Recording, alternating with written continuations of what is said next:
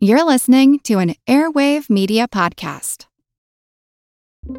Get ready to geek out.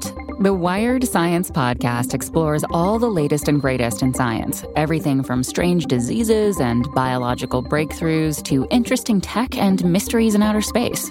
Listen to Wired Science today wherever you get your podcasts. That's Wired Science wherever you get your podcasts. They're among the world's oldest and most ubiquitous creatures, and they may soon be part of one of the newest branches of science and technology. I'm Jim Metzner, and this is the Pulse of the Planet. Diatoms are primitive, single-celled algae. They're found in bodies of fresh water, and they're found in the oceans. In fact, the world's ocean is one big soup full of diatoms. All life in the ocean depends on them because they're at the base of the food chain. Like plants, diatoms make their own food from sunlight and carbon dioxide, and the carbon in their bodies becomes food for other marine creatures in the ocean.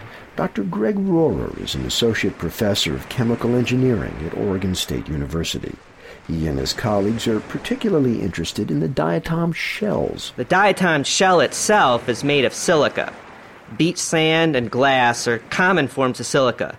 The shell is made of silica nanoparticles, precisely assembled together like bricks in a building.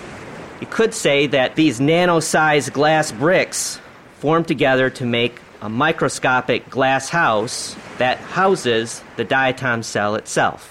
Dr. Rohrer thinks that diatoms could play a crucial role in the emerging science of nanotechnology, which uses microscopic bits of matter to create more resilient materials and innovative devices, such as a new way to administer drugs that can treat cancer. As a biochemical engineer, I am interested in diatoms because I want to use them to make semiconductor materials. These semiconductor materials are ordered at the nano scale, at this very tiny scale.